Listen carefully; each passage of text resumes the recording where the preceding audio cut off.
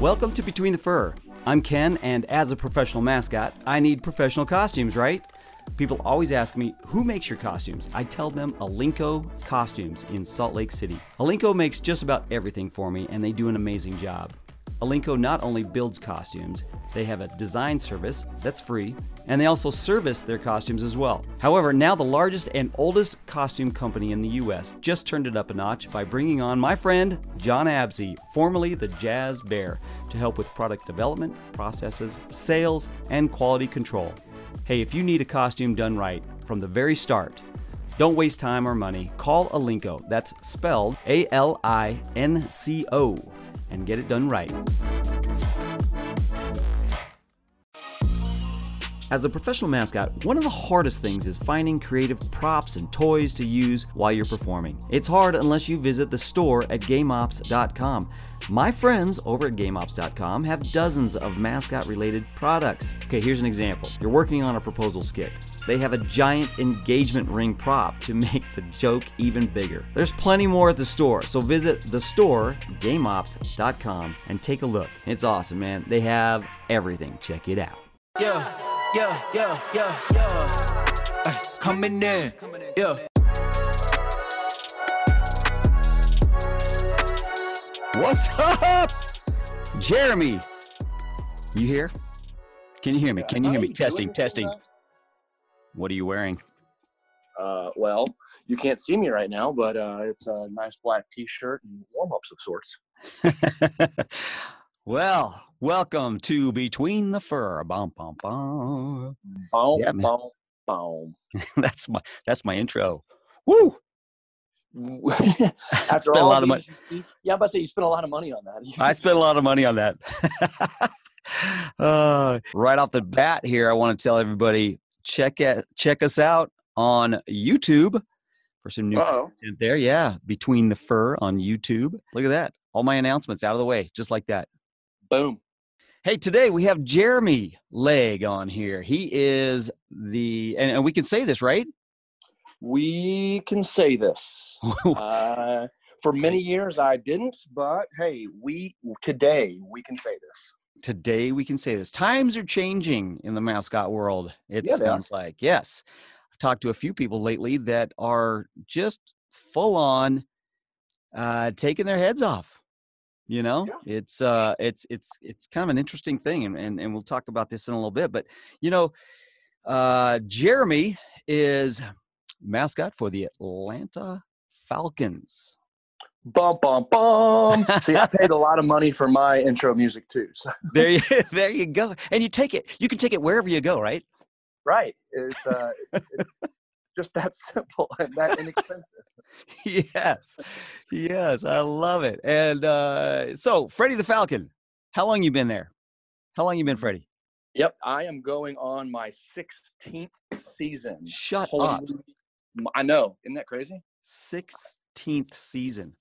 Yep. My first three, I was kind of the backup / go do everything that Trey Humphreys didn't want to do. Right.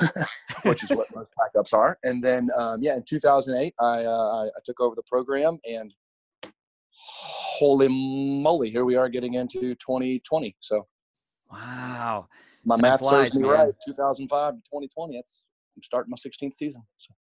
Yeah. So, tell me, what did your family think when you were saying, "Hey, yeah, I'm going to go to college.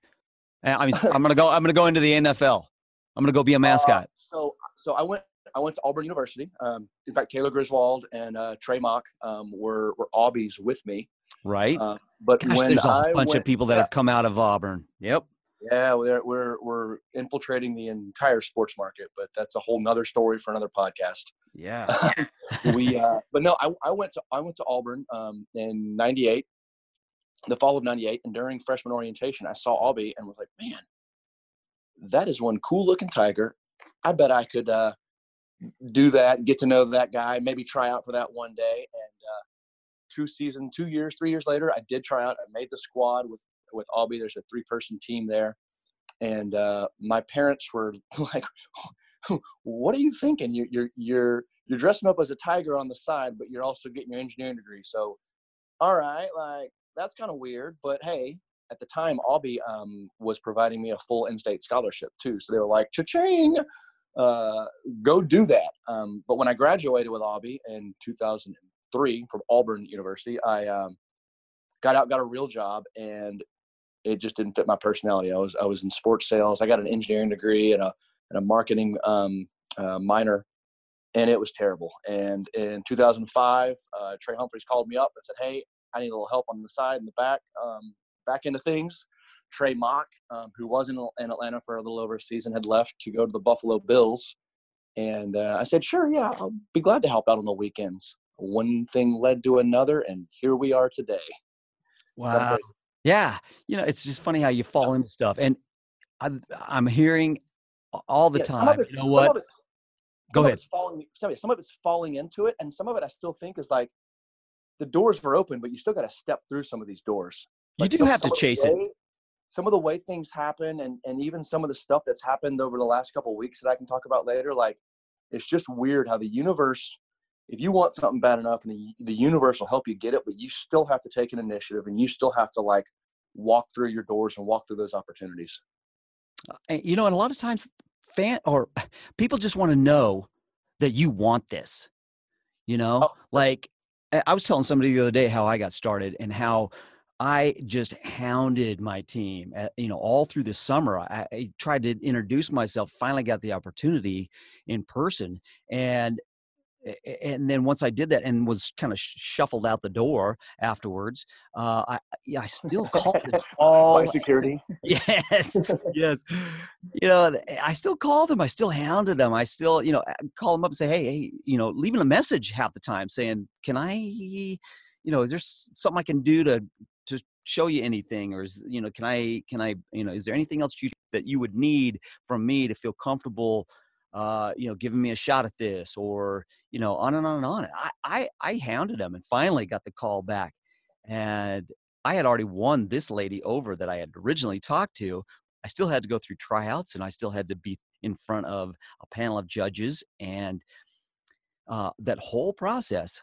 But it was, and I was telling somebody about this the other day, and they're like, "Oh my gosh, you know what? I would love it if you came and spoke to our youth." It was a group. It was at church, I believe, and come talk to them about how or what it takes to get a hold of your dream. You know what I'm saying? Because a lot of people think it's just handed to them, or things are going to be handed to them as soon as they step out of college. Yeah. No, I've done several career talks. In fact, I have another one coming up next week that we're going to help host with some college students. But I've done a bunch of high school talks, and it's the same. I'll say the same theme, the same story, the same message. But it still kind of boils back to like, what is your dream? Go get it. Like, there's no real formula. There's no real formula to this other than we went out and chased what we wanted. For me, it was a little different. People will probably say I fell into it some. But in the second preseason game of 2008, at halftime, Trey Humphreys literally said, "My back hurts. I'm tired. I'm sore. I got to go. You have the rest of the game. Good luck." That was then my tryout. I had to do the whole second half of the game. I then took off. That's the fourth preseason game for us. So it was Labor Day weekend. I took off with my family and went up to the mountains and had like a little family vacation Labor Day weekend, and came back. And in 2008, we didn't have a lot of service up in the mountains in North Carolina. And I had like 7 missed calls and voicemails of like, "Hey, Jeremy, if you want this job, you got to call. Like, you did great during the tryout." I didn't even know I was having a tryout. And next thing I know, I'm like, "Oh crap. It's been 7 days. I got to call these people back and let them know that I want this." Oh my gosh. You couldn't dial fast enough. Could not dial fast enough. Once I got cell service, it was yes. I'm in. Let's do this.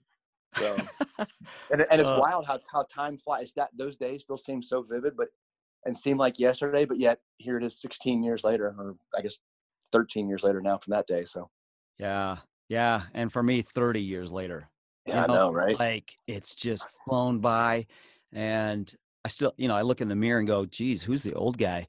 But I still feel like I can just keep going. Yeah, it's crazy, but yeah, I'm in the same boat. I turned 40 later this month, and I'm like, God, if only my body would really keep up with what I feel like, I think I'd be fine. Right.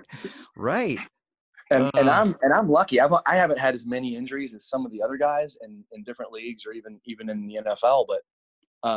But there's still days where I'm like, man, my back doesn't move like it used to. Right. How many appearances do you do? That's a fantastic question. So in 2008, when I took over the program, we were doing roughly between 75 and 80 appearances, and then the 10 home games. I know you guys all balk at that in the other leagues, going, "Oh, 10 home games, you guys are so lazy." But at that point, we put together a kind of pretty comprehensive plan to get involved in the community, and just last year, our numbers were close to 500 appearances. Wow. And then the home games. So. Well, And then we do and on the NFL side, much like you guys in the NBA, we'll do like birthday parties or mascot football type games and show up and do stuff. I mean, that's how you and I met several times up in Denver. So right. And then you've done the Mascot Bowl in Salt Lake? Yep, I've done that for Absy several times. Love that Yep. dude. Love that. That's a great cause up there. Yep. That's usually where we get together, is either, at these football games. Yeah, last time I did mascot games was many moons ago, but I my dates just keep messing up for mascot games down in Orlando. So yeah, and it's been a long time since I've been there. Yeah, so I think they stopped. I'd love to go and love to help and do stuff in different communities, but unfortunately, when you turn someone down enough because your dates don't work out, they stop asking you. Exactly, I think that's what happened with me. So how do you like it down there? I mean, the heat. What's up with that? Yeah, so does it affect you? That's so with one of our school programs where I take the head off and talk, that's one of the things I start with is one of the questions we get all the time, even for you, is it hot in there? And my rebuttal is always, well, yes, you wrap yourself in carpet, go jump into the sauna known as Hotlanta and start exercising, and you tell me if it's hot. Yeah, exactly. So yeah, it can get quite hot down here in Atlanta. But Freddie is one of the more performer friendly costumes, I'll say, because I've got tights on the lower half of my body, so it's not bad. My engineering degree led me though that our human physiology, most heat is absorbed and escaped through your hands, your head, and your feet.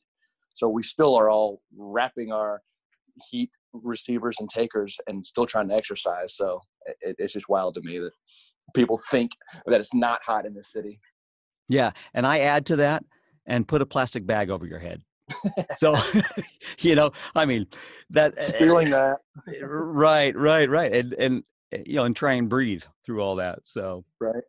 But yeah, I remember my first time jumping in the costume for Albie, thinking, what have I just gotten myself into? I can't see, I can't breathe. It's hot as all get out. And why do people do this? Why do people do this? And then after the game, you're like, okay, that was a rush. That was amazing. I just got to run the flag or run the team out for 100,000 people. It was awesome. Yeah. So tell me, I only know a few of you NFL guys and only get together with you guys every so often. But, I always talk to Brad and things like that, and he's a great guy. But walk me through, like, typically an NFL game day. Yeah, for sure. So I guess I'll go kind of on record. Some of the guys might say it's false, but I'll try to speak for most of the guys in the league. Here on the East Coast, our typical Sunday game starts at 1:00. The majority of our games, we'll have night games and other things, but we'll speak on a 1:00 game. For a 1:00 game on a Sunday here in Atlanta, I'm typically rolling into the stadium around 7:30, between 7 and 7:30 in the morning, with my my entire crew. So, not to pull the curtain up too high, but I do have a couple of guys that back up and help me on game days, just because we have so many requests and appearances that we have to do. Not to mention the stuff on the field, but also suite visits, tailgates, deliveries, all kinds of stuff. We're running Freddie almost like Disney, where 1 minute you see Freddie on one side of the building and 10 minutes later he's on the other side rocking and rolling on stage doing something else. So, but a typical day, we're down there by 7:30 or so, loading some of the things in that we got to load in. We normally have a quick field run through for any on-field skits around 8:30. And then by 9, one of our crews is out doing deliveries and tailgates. And that'll run till about 11:30 or 12, so 2 to 3 hours. My backup's out doing stuff. while I'm on the inside of the building, still taking care of the last few staff meetings and popping into production meetings and anything else that might have changed between our Thursday and Sunday morning. And then typically once doors and gates open for us, which in the NFL is 2 hours, most teams is 2 hours out. Some of that's going to change this year with flex opening, but 2 hours out, we're back inside the building doing some suite holder stuff. And then roughly we all get a break and get lunch about noon. Then at 12:20 or so, we're getting geared up to do team intros and run out. So, and then it's nonstop throughout the game. We typically, an NFL game lasts 3 hours and 10 to 3 hours and 20 minutes. I'm typically doing the whole game, unless we're doing like a family skit or doing something where it requires Freddie to be in two places at once pretty quickly. But then we're done by 4:30, and we're wrapping it up, getting out of there. That's kind of like for us. That's like 2 games. I mean, yeah, on the NBA side, probably the baseball guys out there will probably go, "Oh man, that's every day for us." They're 2 hours out for gates and a 3-hour game or 4-hour game, depending on how the innings roll. But yeah, it's a solid 8 hours of once we get to the stadium and hit the ground, we are nonstop. Until we finally hear that whistle and we start packing up and loading up, and then we get to have a sandwich and some water or a Gatorade or an adult beverage, if you will, and then and wrap it up for the evening, for the day. Wow. Yeah, and you've got so much, so few games that you pack in just so much. So yeah, oh yeah, I mean, and that's the argument that any NFL, even executive or ticket sales guy would say is like, listen, in NBA, you guys have 40 something home games, and MLB, you guys have 80 home games. Like, you guys have a lot more inventory to put your 20 or 40,000 seats and ticket holders in there. The NFL, we've got our 10 games, 2 of which are preseason, so we won't speak on those. But our 8 home games, most stadiums hold between 60 and 85,000 folks. So we've got close to double or 4 times the capacity, but a quarter of the game. So do the math. In the end, that opportunity for tickets is a lot less available on the NFL side, which is why we push a little higher ticket price. Right, supply and demand. Yep. Yeah, and I don't remember that from college, so don't even ask. You were engineering. Yes. Wow. Well, tell me, so what's the thing you get out of this job? Is it, it's not just the money. For the most part, we all get compensated at least worth our value. So. Right. So yeah. So what's your passion in it? So one of the guys who was in the industry here in Atlanta before I really kind of got strapped up was Wayne Jordan. I think you've had him on a couple times. Oh, yeah. One of the things he would always say is listen, I get to go be the dude, go be the most visible person, body, character out there, get to exercise. I get to hug the babies and kiss the babies and make people feel good. And then I can put it all in a bag and walk out the door with Matt Ryan, or at the time for Wayne, it was Dominique, Dominic and those guys. Yep, I just saw him at All-Star. I drew a blank too. I was like, oh crap, who are small? Wayne is really old. But I get to walk out the door with Matt Ryan, and hardly anybody knows who I am, except now that I'm taking the mask off and talking to people. It's becoming a little more evident. But now you're not going to be able to go anywhere. But for the most part, I can put my stuff in a bag. I can put Freddie in a bag, throw him in the van, and put it on the shelf for a day or a couple days, and not have to really always be in it. So it's that Superman feel of I get to be Superman and Clark Kent at the same time. Yeah, that really is a fun aspect of it. And I have to laugh. I was talking to Mark Taylor the other day, and I was and for those of you that are just tuning in and not sure who Mark Taylor is, he was Rumble for the Thunder, and before that he was Squatch for the Sonics, and before that, he worked with me and for a little while. And anyways, so I was talking to Mark the other day, and he's like, "Hey, I got to get going here." He says, "I'm standing here at the gym about to work out, so I got to get going." He goes, "Now that I'm not in costume, I actually have to hit the gym." So, right? Yeah. So, yeah, it was a great work. Great workout.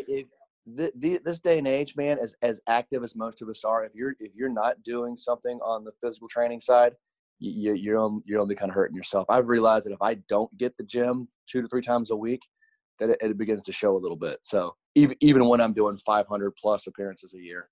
Yeah. Yeah. Well, you got to stay in shape, and I wouldn't have lasted this long if I didn't. Oh, heck you no. know, and just to, before we move on that note, a lot of people ask me, so what do you do to stay in shape and everything? I'm like, during the season, for a long time, that's all I needed. But then after a while, I was like, you know what? I actually feel better if I continue to work out, continue to lift and everything.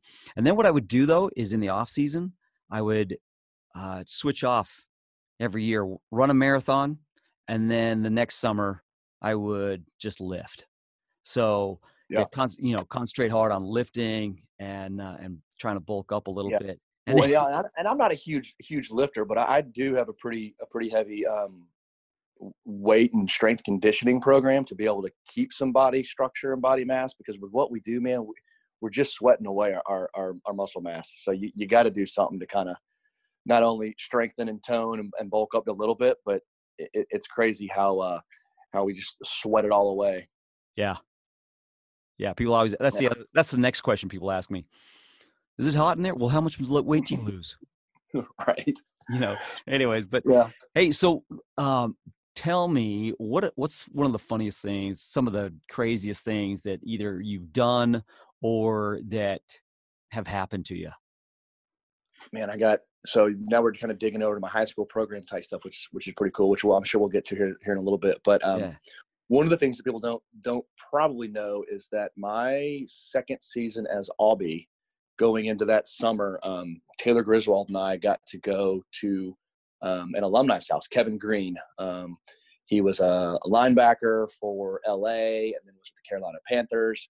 He started his college career at Auburn as a walk-on, so he's got a pretty cool story. But we got to go up to his house to take Albie and go do a birthday party for his 5-year-old Gavin at the time, he's now, I think he got even graduated from college by now, which really dates us how old we are. But we were at Kevin Green's house, and Taylor had jumped in and done it, brought Albie out, did our thing for a little bit, and then in between starting and wrapping up the party, Kevin goes, "Hey, you wanna go look at the cars?" I'm like, heck yeah. He had an old 71 Barracuda, a 68 Roadster, like all kinds of sweet stuff. And then he had this 92 Millennium Dodge Viper.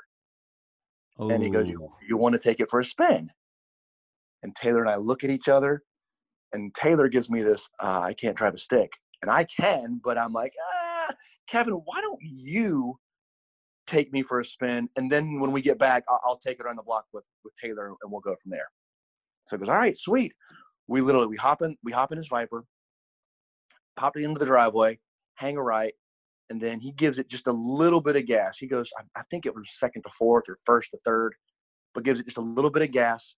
And I kid you not, man, I can still see the rabbit that comes up to the road and then turns, and no more than a little tap of the brakes, and we completely totaled his Viper and put me into a minor coma, and I was in the hospital for 3 days and could not perform as Albie for almost 4 months of my second year as Albie, which, for anybody that knows, if those former Albies, you're only Albie for 2 seasons. So I didn't get to perform until literally the second home game of the season. So neck brace, I had stitches come through my ear. I woke up in one of the MRI or CAT scan machines and freaked out, because here I am in a neck brace strapped to this board going, what the heck just happened? Because the last thing I remember is just seeing a little bunny rabbit coming at us from like the bushes. It was crazy. Yeah. So to talk more on, like, you never know what's going to happen, man. Time is short. Time is precious. The one commodity we only get so much of. Go chase your dreams. Because much like I grew up in Nashville, Tennessee, so I have a lot of, not to say friends, but friends of friends who have been affected by the recent tornado up there. So you never know when calamity will hit or something's going to happen. So go chase your dreams now while you can. Seriously, anything can happen anytime. Oh my gosh, that's scary. Yeah. But note to self, like, the takeaway, the lesson here is, if a rabbit shoots out in front of you, crush it. take it out. Better you than no. Sorry. Yeah. Right. Yeah. No. Kevin also sustained some pretty heavy injuries as well too. I mean, he was just trying to avoid the rabbit, and I guess he whatever. I probably would have too instinctually, but Yeah, you but do. He and I stayed in touch. We remained not say close, but cordial and good friends throughout all of it. In fact, probably better friends than we would have been if it was just a normal day. But and it's crazy how with this industry we just get to meet so many people. You do. Yeah. I actually got to chat a little bit with Chris Tucker, from from Rush Hour. I was just on a boat with my family, and he was at the marina we were at down in the Bahamas just 2 weeks ago. What? Yeah. I got my captain certificate. So I went and took a licensure class to be able to drive and captain catamarans and large vessels up to like 64 feet. So it's kind of one of my little passions on the side is getting on the ocean water and going places. And we just went from the Nassau down to the Exumas, and at Highborn Key, there's Chris Tucker. What? Doing some fishing and thinging and whatever. And I was going to go say, hey, but I was like, he's here being himself too. Let him be his thing, just like anybody else we meet. So, but yeah, wow. Chris Tucker of all people. I just saw him. That is crazy. Yeah, he must have gone down there after the All-Star game. I saw him at the All-Star game, and yeah, you were. And when we talked about doing this podcast, you were like, I'm taking off. That was right after the All-Star. Yeah, Yeah, crazy. Small world. It was wild though, because I got in and filled up our vessel with fuel, and when I'm checking out, the lady goes, "Is this for Mr. Tucker?" And I'd heard that Chris Tucker was there. I was like, "Oh no, this isn't for Chris, but you can let him know that we'll catch him at dinner later." And she just laughed. No, but you can put it on his tab. Right. In hindsight, like, yeah, no, he's picking this up. Yes, this is for Mr. Tucker. Yes, it is. Yeah. What's the code again for his account? I forget. I've been in the sun. Right. Well, okay. So yeah, craziness. So, yeah, for sure. So that's one of those weird ones that, like, weird things that happen that maybe some people do or don't know about. But yeah. What was your question, Miguel? What are some other crazy things we've done? Yeah. Here's what stands out. In 2000 and I guess it was 2009, right after the 2008 election. President Obama got in. We were playing the Bears the next season, and I had access to a limo that had presidential decals falsely put on it with American flags on it, a whole 9 yards. So we literally, in the third quarter break, have 15 to 20 guys in all black, like they're Secret Service guys. They start pouring onto the field at the 2-minute warning. And then right at the break, or not 2 minutes, sorry, right at the break before the quarter break. Then at the quarter break, we then drive this limo onto the field while we're playing the Bears, and the stadium goes silent. We play the presidential pomp and circumstance. All 70,000 people stand up, and I kid you not, it's like the paparazzi's going off out there. I even had a friend of mine, a black guy, stick his hand out the window and start waving as if President Obama is in the limo. We get to our mark on the field. The announcer comes across and goes, "Ladies and gentlemen, please welcome to the field a very special guest." I pop open the door. Out jumps Freddie Falcon. And everybody sat down. Times I've gotten a gasp and a boo from my stadium fans, but it wasn't like a bad boo. It was like, "Oh, damn it, Freddie! We thought President Obama was here. You jerk!" But you had to. You had to. I have the limo. Yeah. We one-upped it, and we had one of my assistants at the time, Jeff, jump in a bear costume and start running across the field. So then all the Secret Service members go over and tackle this bear and drag Freddie back into the limo. But no, that wasn't the way it ended. Freddie broke free, and I went over and cross-body blocked him. And the costume he was in ended up cutting his lip, like sliced it. Don't find that out until we get back, because we're laughing about, man, did you hear those boos? They were pissed that we didn't have President Obama. That's awesome. Oh, you know what? I just found this on YouTube the other day, and just to go along with that, not one-upping, but I'll tell you another Yeah. story just very much like that. So I think it was like 1993 or 4, something like this. Gosh, I can't remember what year it was, but early 90s.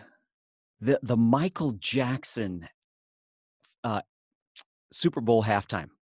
Yeah, yeah. Remember that? Where he like popped up over here, and then I don't know, you might have been too young, but he pops up over here, on top of the stadium, and then he pops up over on the other side of the stadium, and then he all of a sudden pops up on stage. On the Like, field, yeah. yeah, so he was like actually like, I don't know, spring loaded or something. He would jump up and then land. It was like he came out Yeah. of he came out of the floor, came out of the Floor. stage, whatever.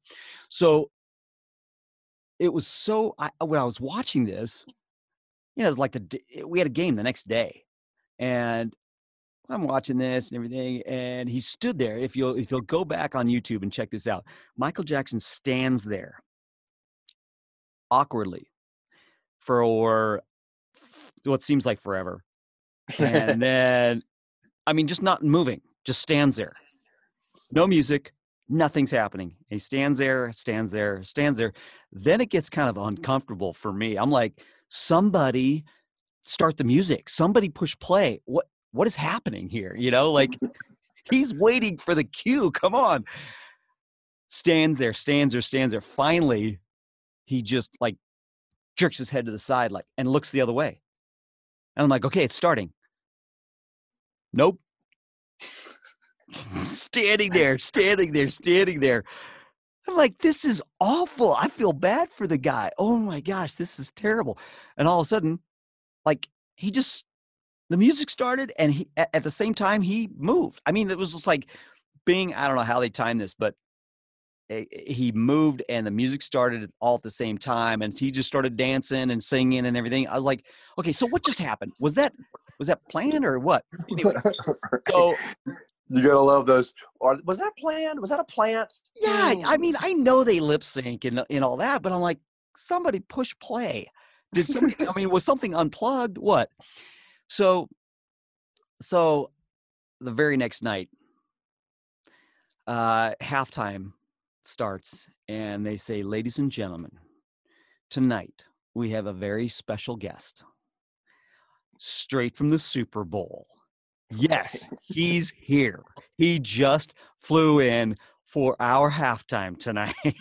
He performed last night at the Super Bowl halftime. We did this whole big buildup. Ladies and gentlemen, on your feet. Here he is. The king, you're the king himself. Yeah, the king of pop himself. And so they say my character name, and you can see just people's confusion, looking back at it. I came running out. Just running out, dressed like Michael Jackson, with this huge, like microphone sticking out of my ear, coming down to the mouth on this thing. I had the short pants on. I was dressed like I ran out, jumped up and landed at center court, and then just stood there. Stood there and stood there and stood there and stood there. And it started out as a little laugh, and then it grew to a huge laugh, and then it became a roar, and people were cheering and screaming and whistling. I just stood there, and I held it as long as I could, and then I jerked the head to the side, and it held it for longer. Anyways, I got done with that. Standing ovation. It was great. I ended up going into Heal the World, Make It a Better Place. I had a whole bunch of kids run out, and we're all waving and stuff like Heal the World. And I pick up a little kid and everything. And then at the end, the kids like trip me as I'm walking off. But yes. Yeah, we've done a bunch of like Michael Jackson tributes or montages or whatnot, but that's pretty strong. The whole thing of just waiting was just the dead silence. It's one of those things I've learned over the years. Like, sometimes less is more. So just that pause and wait, because we did the same thing in the limo. I almost busted out the door, but the guy driving, no, wait, hold it. Hold, wait for it. And the flashes grow and the applaud starts to buckle more. Like, all right, hang on. Okay, now get. Blah, blah, blah. Hey, I want to pause here and tell you a bit more about our sponsor, Alinco Costumes. Alinco is family owned and operated. Their first pro costume was the San Diego Chicken, and their first NBA costume was the Phoenix Suns Gorilla. Alinco's history dates back 100 years, and now they make over 1,000 mascots a year, including high school, college, corporate, and pro teams. Needless to say, they know their stuff. They also stand by their work with the best warranty in the business. I swear I've called Jill at all times of the day, and she always answers. Alinco has earned my business, so I recommend you go where the pros go, alincocostumes.com. Now, back to this episode. That's right. Timing is everything. Yep. Timing is everything. And, you know, Wayne Jordan. Oh, yeah. Hey, he taught me that right off the bat. He's like, man, there's a lot of times when less is more. And you don't need to be 100 miles an hour all the time. Yep. You don't have to go 100 miles all the time. And sometimes, what was his other thing he always said? Be in, be good, be gone. Yeah. I was talking to him when I first started. He was the guy that held my tryouts or kind of ran my tryouts. He was hired to come in and do that. And then I went and trained with him for a little while. And we were talking about birthday parties, and I remember him saying, hey, birthday parties, you go in, you do a half hour max. He's like, because you're like chocolate to kids. Man, they love it at first, but too much chocolate makes them crazy. You know, Yep. They'll turn on you. Pulling your tail and punching and kicking and hitting, and that's the last thing you need. Yep. You get sick of chocolate after a little bit. So, yeah. Wise man. Well, so, your school programs, man, you do a great program down there. And so tell me a little bit about that. We do several, and I'd be remiss if I didn't throw Trey Mock into here, because one of the programs that we're doing, we kind of borrowed from him and kind of tweaked it and made it our own. And even Dan Mears is kind of doing this at the and has been doing it for a long time, where he takes off his masks and lets people try on the costume and stuff. In fact, Andrew Johnson down with the Texans has the story of Dan was doing a show at Andrew's elementary school. Andrew was the kid selected to come try on Casey Wolf. And then Andrew later becomes a professional mascot himself. So weird how that happened. Yeah, I know. Weird how that happened. So I'm not going to those links. The old Albie world is, you never see the costume in parts or pieces. So Albie Israel, Freddie Israel, he's his own being. Right. But when we get to the middle school and high school level, we go, wait, you guys know that Freddie's not really real, right? And we do this lead in where we talk about stereotyping. What do you think the performer that plays Freddie is a boy or a girl, man or a woman? Are they older or younger? And just go through this whole stereotyping thing.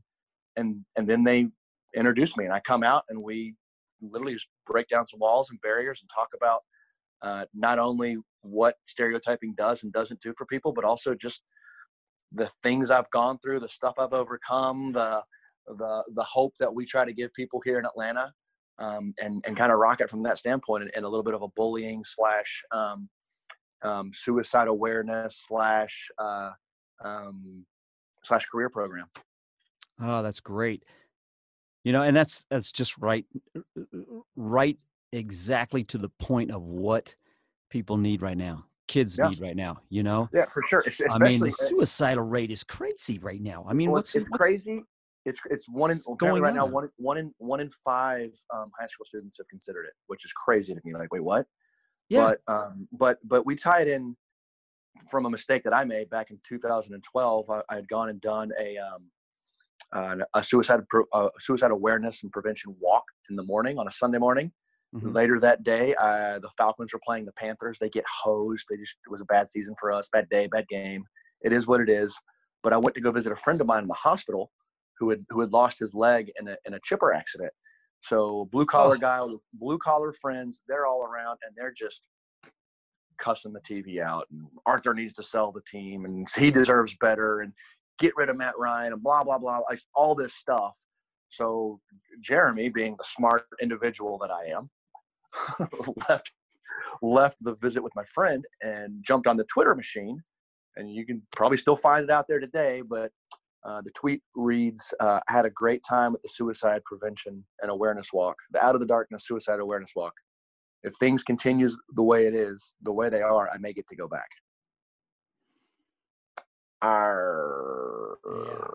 Not so good.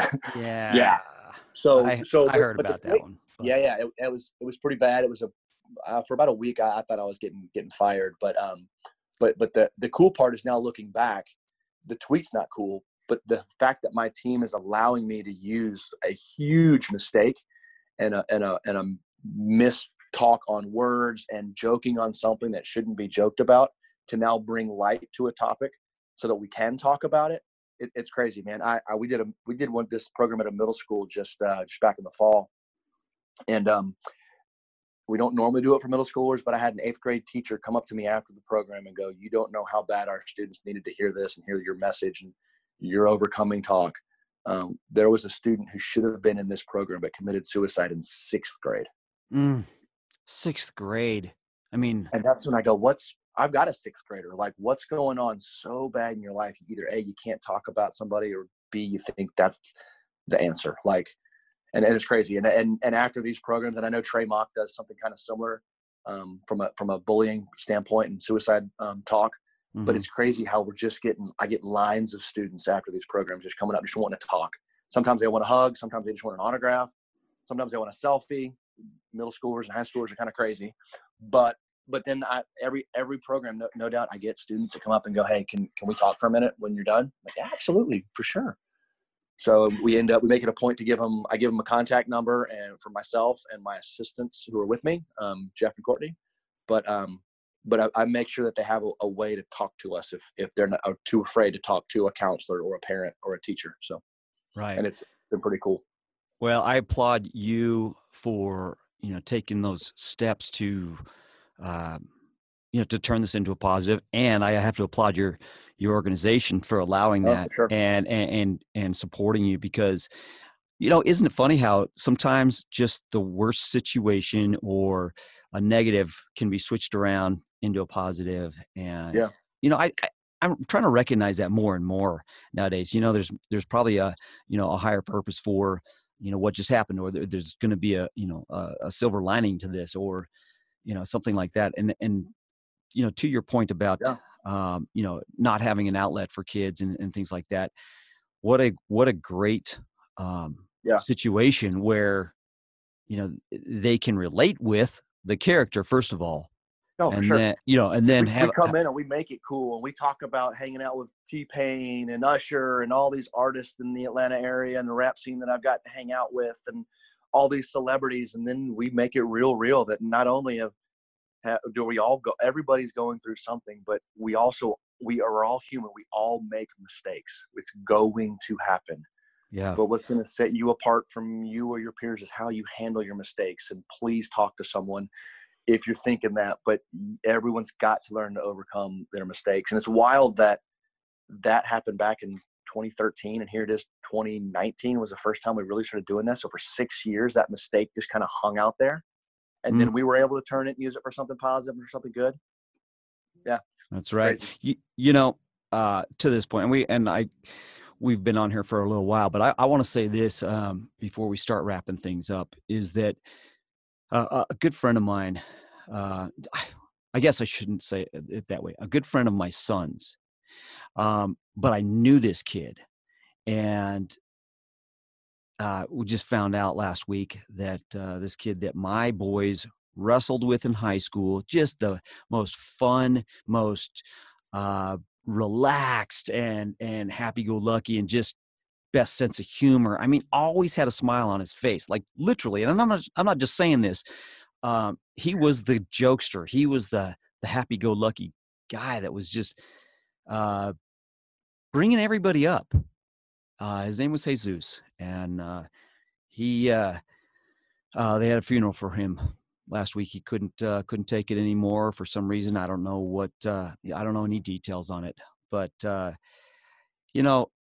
it's just, I just sit here and go, what is going on? Remember, the message that I would want to say right now is, hey, there's a silver lining. There's always a silver lining. You know, you put out. Yeah. I mean, heck, there's been so many times in my world. Here I am running around in a costume, and I'll be walking through the crowd. I'll be doing, just whatever. I'll do I don't know, but all the time, I'll get people in my face. You suck.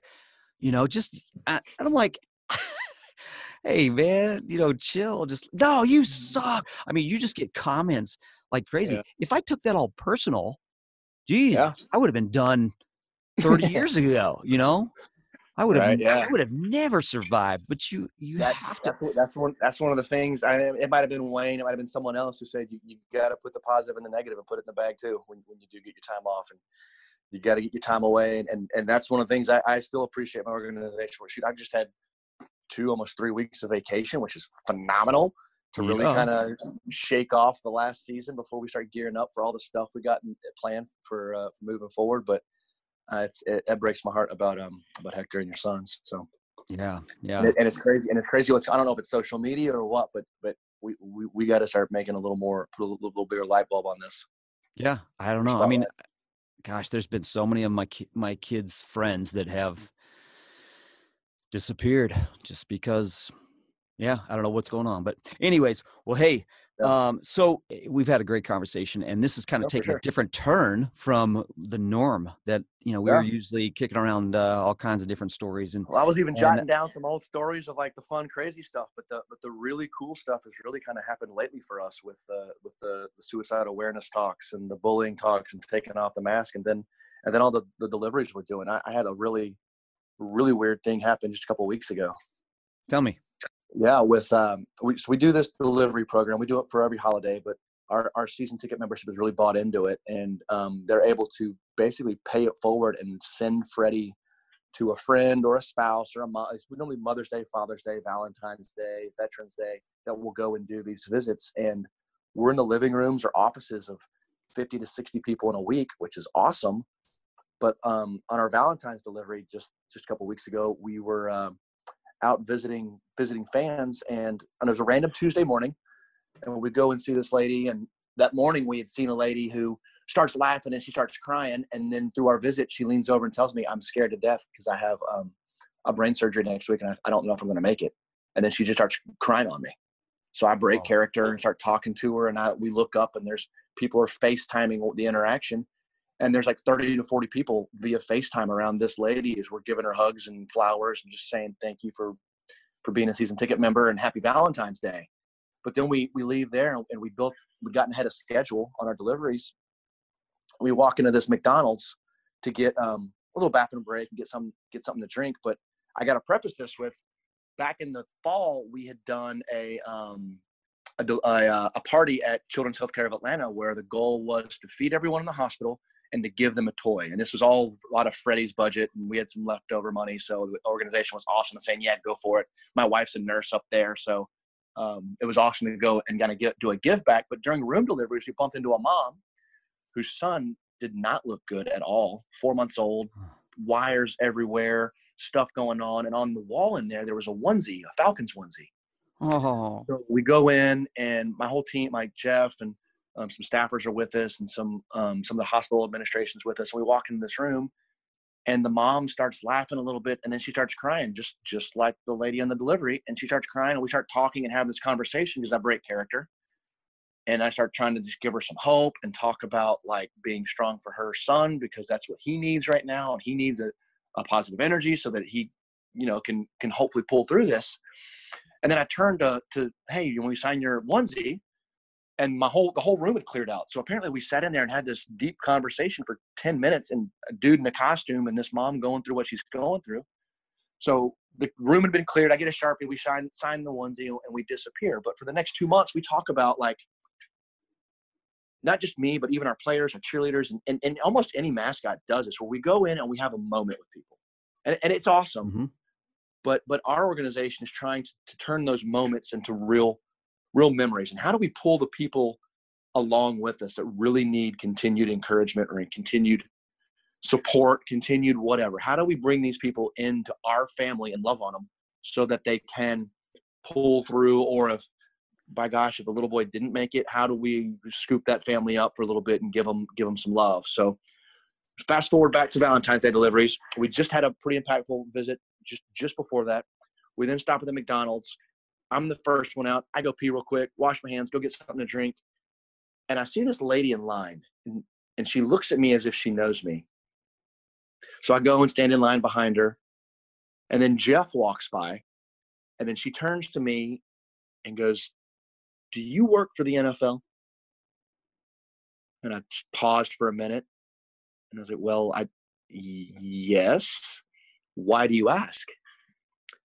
And she goes, "For the last couple months, I've been trying to get in touch with someone at the Falcons.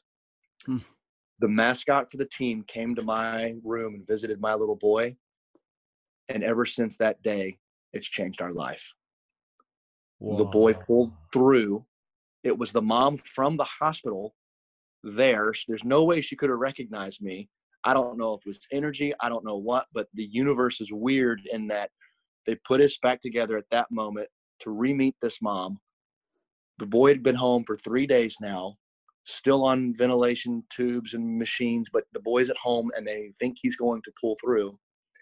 But it's just weird how even my team was like, had we not been ahead of schedule and not decided to go to McDonald's instead of getting gas, we wouldn't have had that interaction. So it's weird how the universe, just things happen and you got to step through it. Never happens. Never happens. So, yeah. I never get to hear or see the outcome. Yeah. We hardly ever do. And if we hardly ever, word of mouth, or, "Hey, we got a letter from a mom that they sent into you. Thanks for coming by and giving us a stuffed animal." Right. So with that interaction, and for a couple months now, we've kind of been like, what do we do? And we still don't really have a full grasp on it, but we're trying to find ways to pull families like hers. There was a little boy back in the fall who was my son's age, played for a middle school team, and his coach said, "Hey, let's go to the high school game tonight so we can really watch high school football." After the game, there was a gunfight. Some shots broke out.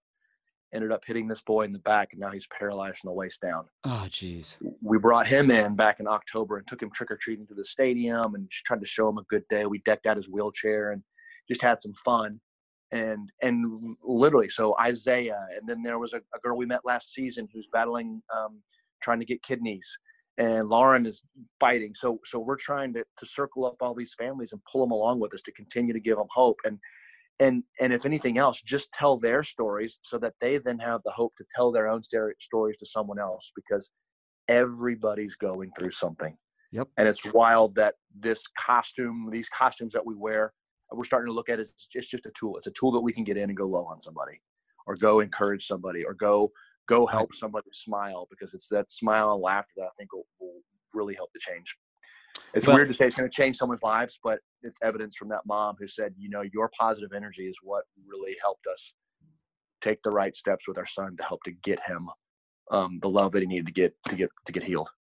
Yeah. And to start healing. Yeah. I tell you, Mascot Miracles in Salt Lake. Part of John's, the football Great game out there. And they've started to do some research on the effects that mascots have, and it's a form of therapy, is what they're finding out. It's a way to reach people on different levels and in different emotional areas that a lot of people can't. And it's interesting. I'll tell you one quick story that I have. Some years ago, I was at a big, season. I can't remember if it was a season ticket holder thing or what it was, but it was in a ballroom in one of the hotels downtown, and it was kind of a dress up deal and whatever. And I was supposed to be there greeting people and just doing my thing, kind of warming people up before they sat down to their meal and to the program and whatever. And so I'm kind of roaming the room. People are filing in and things like that. And I had a lady kind of take me to the side. And when somebody grabs your arm, you're like, "Hey, okay, don't don't be grabby. I don't like that." But she kind of tried to pull me in close to whisper something to me, and I realized, okay, she's trying to whisper something. And she said, "Hey, can I tell you something?" And here I am in costume, like we're gonna have a conversation, And so I kind of shake my head, yeah, sure, She says, "I just want you to know the effect that you have had on my son." And I could feel the seriousness of the situation, so I was not any longer, shaking my head and, moving in character. I kind of lost character at that point, and I just stood there and listened. And she said, a little while back, my son, I was left with a babysitter. We went out for the evening, we came home, and somehow my son was different. And she said for the next few days, we could not figure out what had happened. So we took him to a therapist and everything, and they couldn't come up with anything. Something was different about my son, though. He was quiet and he was not happy. And just a little boy, I don't know what age, but anyways, she said sometime after that, she was walking by his bedroom and his bedroom door was open. And she heard him talking in there. So she stopped and just kind of peeked in, the crack or whatever. And here he was sitting on his bed. He was sitting there with his Rocky doll, and he was talking to it and literally explaining the whole story, telling Rocky what had happened that night. And she says, "I just want you to know that if it wasn't for you and the way the way my son feels comfortable with you and how he feels about you or whatever," she says, "if it wasn't for that, we would have never found out what had happened to my son." She says, "I want to thank you." And of course, tears are running down my face, and Yeah. at that time, but I moment upon moment, day after day, experience, appearance, game, whatever after game.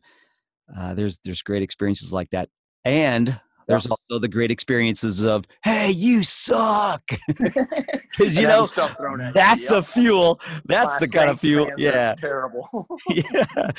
yeah, that's all that stuff keeps me going. The one kind of fires me up, and the other one humbles me. Yeah, for sure. Well, it's really humbling when an opposing team fan has something happen like the story you just told. I was up at the, I'll make this as quick as possible on this one. We were up at the Hall of Fame game, just doing my thing. It was us playing the Broncos in Canton just last year. And we're at this Play 60 event, and I'm playing this little girl, not thinking much of it, whatever. And I get this Dallas fan going, "Freddie, you're terrible, man. Get out of here." Whatever. It wasn't like malicious. He was just goofing off. I'm like, all right, whatever. And then about 10, 15 minutes later, he pulls me aside and goes, "Hey, Freddie, I need to talk to you." I'm like, "Gosh, what'd I do? Dang it. What'd I do?" Right. So I lean over to him, and he had his sunglasses on his head and has taken and put them over his face. And he goes, "Hey, I want you to know that I think you're here for a reason." And he said that, and I'm like, "Wait, what? Where's this going? I thought you were going to heckle the snot out of me. Like, what's going on?" Right. He goes, "That little girl you were playing with is my daughter. And 1 year ago today, my best friend of 17 years in the military committed suicide.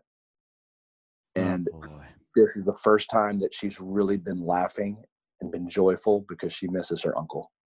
And uncle in quotes because it was his best friend. But right. Just wild how little things like that. And it's even more humbling when it comes to an opposing team fan. And he then heckled me a little bit more, but like, "Hey, you're my number 2 team," because the guy who had committed suicide and had passed was a huge Falcons fan.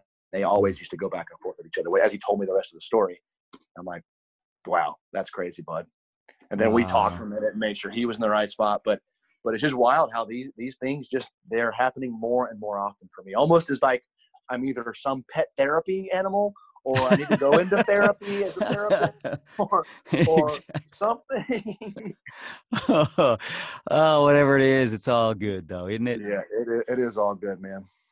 Wow. It is all good. Well, I appreciate because these stories are happening more and more often, I'm going to keep doing this for a while, man. That's why I got to get back in the gym so I can continue to go help change people's lives. Yeah, that's really what it's all about, man. Hey, I appreciate you telling me these stories. These are, I don't take these lightly, and I know you don't either. And I appreciate you sharing them. It shows another side of not only your character and everything, but people as well. People are good, and so I love what we do. Deep down, I think everybody's good. It's just a matter of trying to get to that spot. Yep. And everybody's going through something. Yep. So even before we jumped on the horn here today, I was like, man, I'm not going to top anybody else's story about rappelling from a roof or nearly breaking every bone in my body. I got some fun stories like everybody else, but I think what's really kind of set us apart, or what's a different angle for your little podcast here, is this kind of stuff, because everybody does this too, but I just think we do it differently. And we've had a lot of really, like, the universe is weird type stuff going on. You can call it God, you can call it fate, but we've had a lot of craziness happening here lately. So yeah. Well, I agree. And I love, and I would love to know someday, all the things that we don't get to see, all the stuff that, this is just the tip of the iceberg and everything. But, that would be fanatic. In fact, believe in what you believe in. When this roller coaster is over, I hope I get to see, like, you got to impact this person, and this happened that you didn't know about, and this happened for this reason. Like that's a pretty cool way to think about it. Yeah. And I hope I get to thank the people that have helped me along the way as well. So amen to that. Yeah, for sure, brother. For sure. Well, hey, I really appreciate you coming on here, Jeremy. I appreciate the fact that you are telling who you are. And you're still I love it. Just yet. We're getting there. So, man, I don't get a lot of current mascots on here, so I love it. You got a bunch of old dudes who are talking about the days before cell phone cameras and having to wait for someone to talk to Boo Boo just to get a picture with you while they're waiting in line. That's right. Or driving to an appearance, trying to flip through a map. A map, right? That's what I had at first. Map of the town. But all right, Jeremy, right. I'm gonna wrap this up. But you know what? Hey, I'm gonna say this before I go. I want to throw this out there to people who are listening. Questions. So if you have a question and you want me or one of my guests to answer some questions, whatever, reach out to me on Facebook, and we will. I'll do my best to give you a shout out and as well as answer a question. So, yeah, man, that's about it. So have a great day. I'm going to get ready to head to the arena. I got a game tonight. So how many hours are you getting there before tip-off? Oh, probably 3 to, no, let's see. Yeah, 3.5 to 4. Yep. So I'll be out there soon. So, yeah. Well, good luck tonight, Ken. All right. Appreciate it, man. Have a great day. We'll catch you on the other side of the fur. All right, brother. We'll see ya. Where do I begin?